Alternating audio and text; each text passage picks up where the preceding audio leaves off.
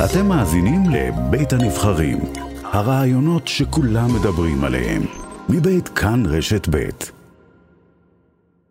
יושב ראש מועצת יש"ע הפורש, דוד אלחייני, בראיון ראשון. שלום דוד.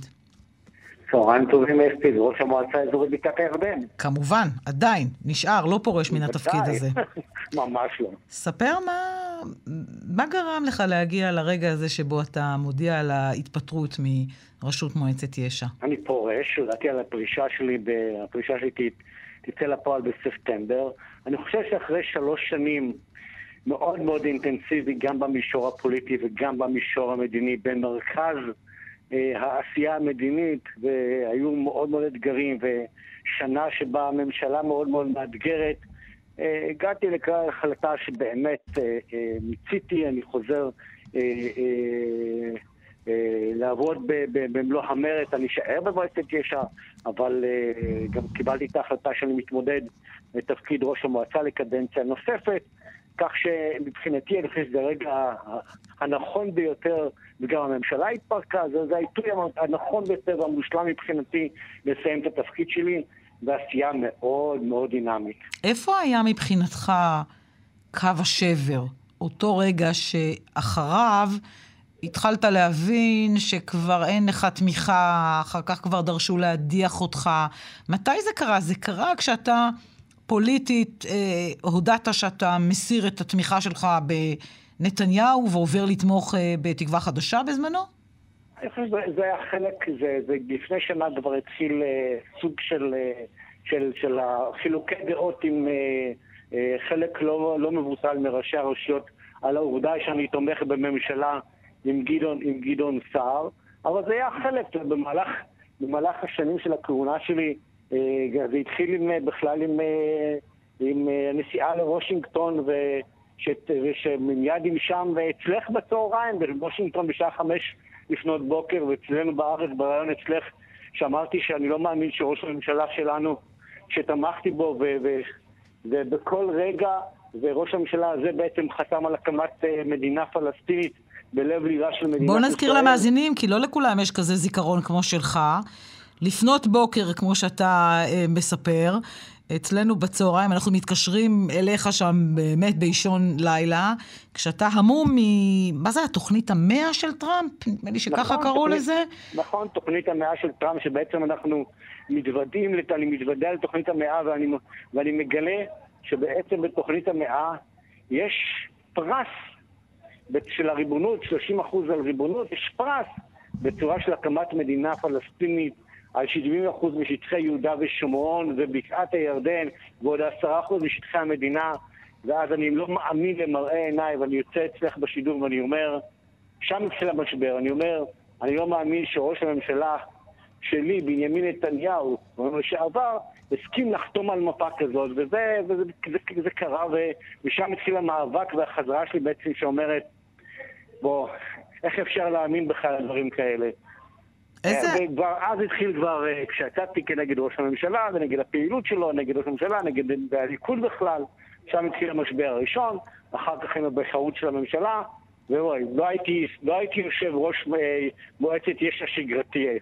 כן, אבל זה נשמע כאילו הנימוקים סביבך הם נימוקים מאוד פוליטיים, אולי אפילו לגופו של איש, ולא נימוקים שקשורים בעשייה ובהתיישבות. מה היו הטענות אליך? למה היה מסע לחצים נגדך?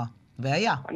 אני חושב שאמירה אמירה לא שגרתית כמו שלי, אני מביא סגנון אחר, אני חקלאי, אצלי מה שיש בבטן יוצא גם מהפה, וכשאמרתי שגם האמירה שלי של טראמפ הוא לא ידיד למדינת ישראל, ומסתבר שצדקתי שהוא לא ידיד של מדינת ישראל, כל האמירות האלה בעצם עוררו קצת, אתה יודע, חילוקי דעות.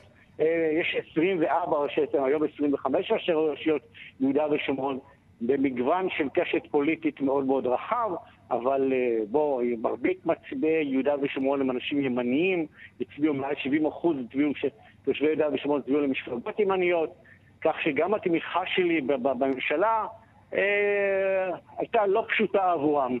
אגב, ככל שאני יודעת, גדעון סער איש ימין, לא שאני באה לסנגר עליו, אבל לא כל כך ברור לי, זה לא, כן, איש שמאל הוא לא.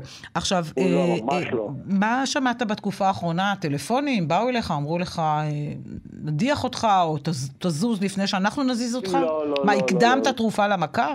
לא, אני לא חושב שהקדמתי תרופה למכה, אני חושב שזה הגיע הזמן שגם הממשלה התפרקה, אתה יודע, כבר ניסו להדיח אותי כל כך הרבה פעמים, ולא הצליחו, ועם כל מיני אירועים, כולל הרכבת הממשלה, כולל אחרי מתווה טראמפ, כולל באמירה שלי על טראמפ, וכולל ודברים אחרים, שבעצם באתי ואמרתי שדווקא הממשלה הזאת לא פחות טובה מבחינת ההתיישבות מהממשלה הקודמת שכיהנה 13 שנה.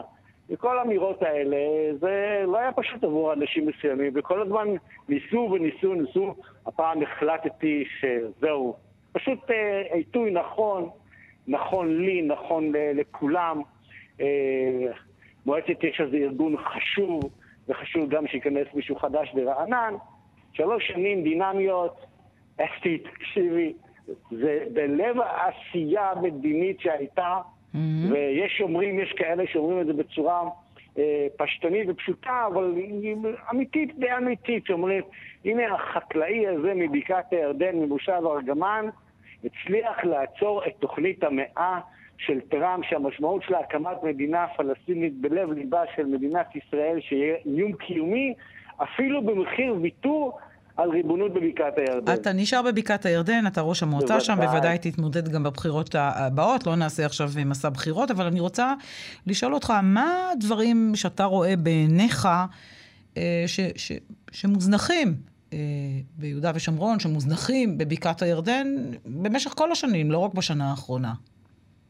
התשתיות הראשיות ביהודה ושומרון, זה תוצאה של הזנחה של... מה זה תשתיות? כבישים? אני אתן לך דוגמה.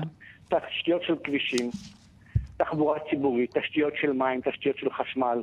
אנחנו כבר, יש למעלה מ500,000 תושבים ביהודה ושומרון ובקעת הירדן, ועדיין התשתיות הן אותן תשתיות לפני 20, 30 ו-40 וגם 50 שנה.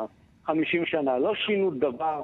כל עוד שמדינת ישראל לא קיבלה החלטה אסטרטגית מה האינטרסים הביטחוניים וההתיישבותיים שלה ביהודה ושומרון,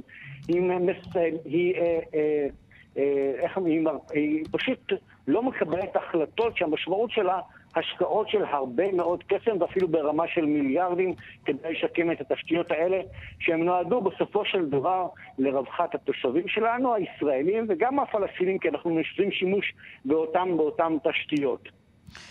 יושב ראש מועצת יש"ע פורש דוד אלחייני, וראש המועצה האזורית בקעת הירדן עדיין המכהן, יתפנה לך קצת זמן פנוי עכשיו, מה מדגדג לחקלאי שבכלל לעשות בטיפה זמן הפנוי הזה שיהיה לך? או להמשיך ולקדם את בקעת הירדן ולצמוח דמוגרפית.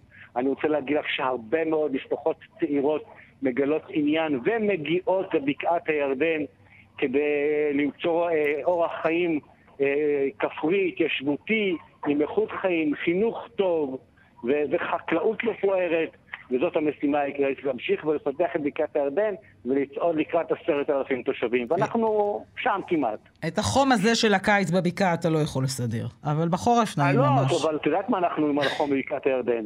מה? הוא בא מהאנשים. יושב ראש מועצת יש"ע פורש דוד אלחייני, ראש המועצה האזורית בקעת הירדן, תודה רבה לך שהסכמת להתראיין כאן. תודה רבה.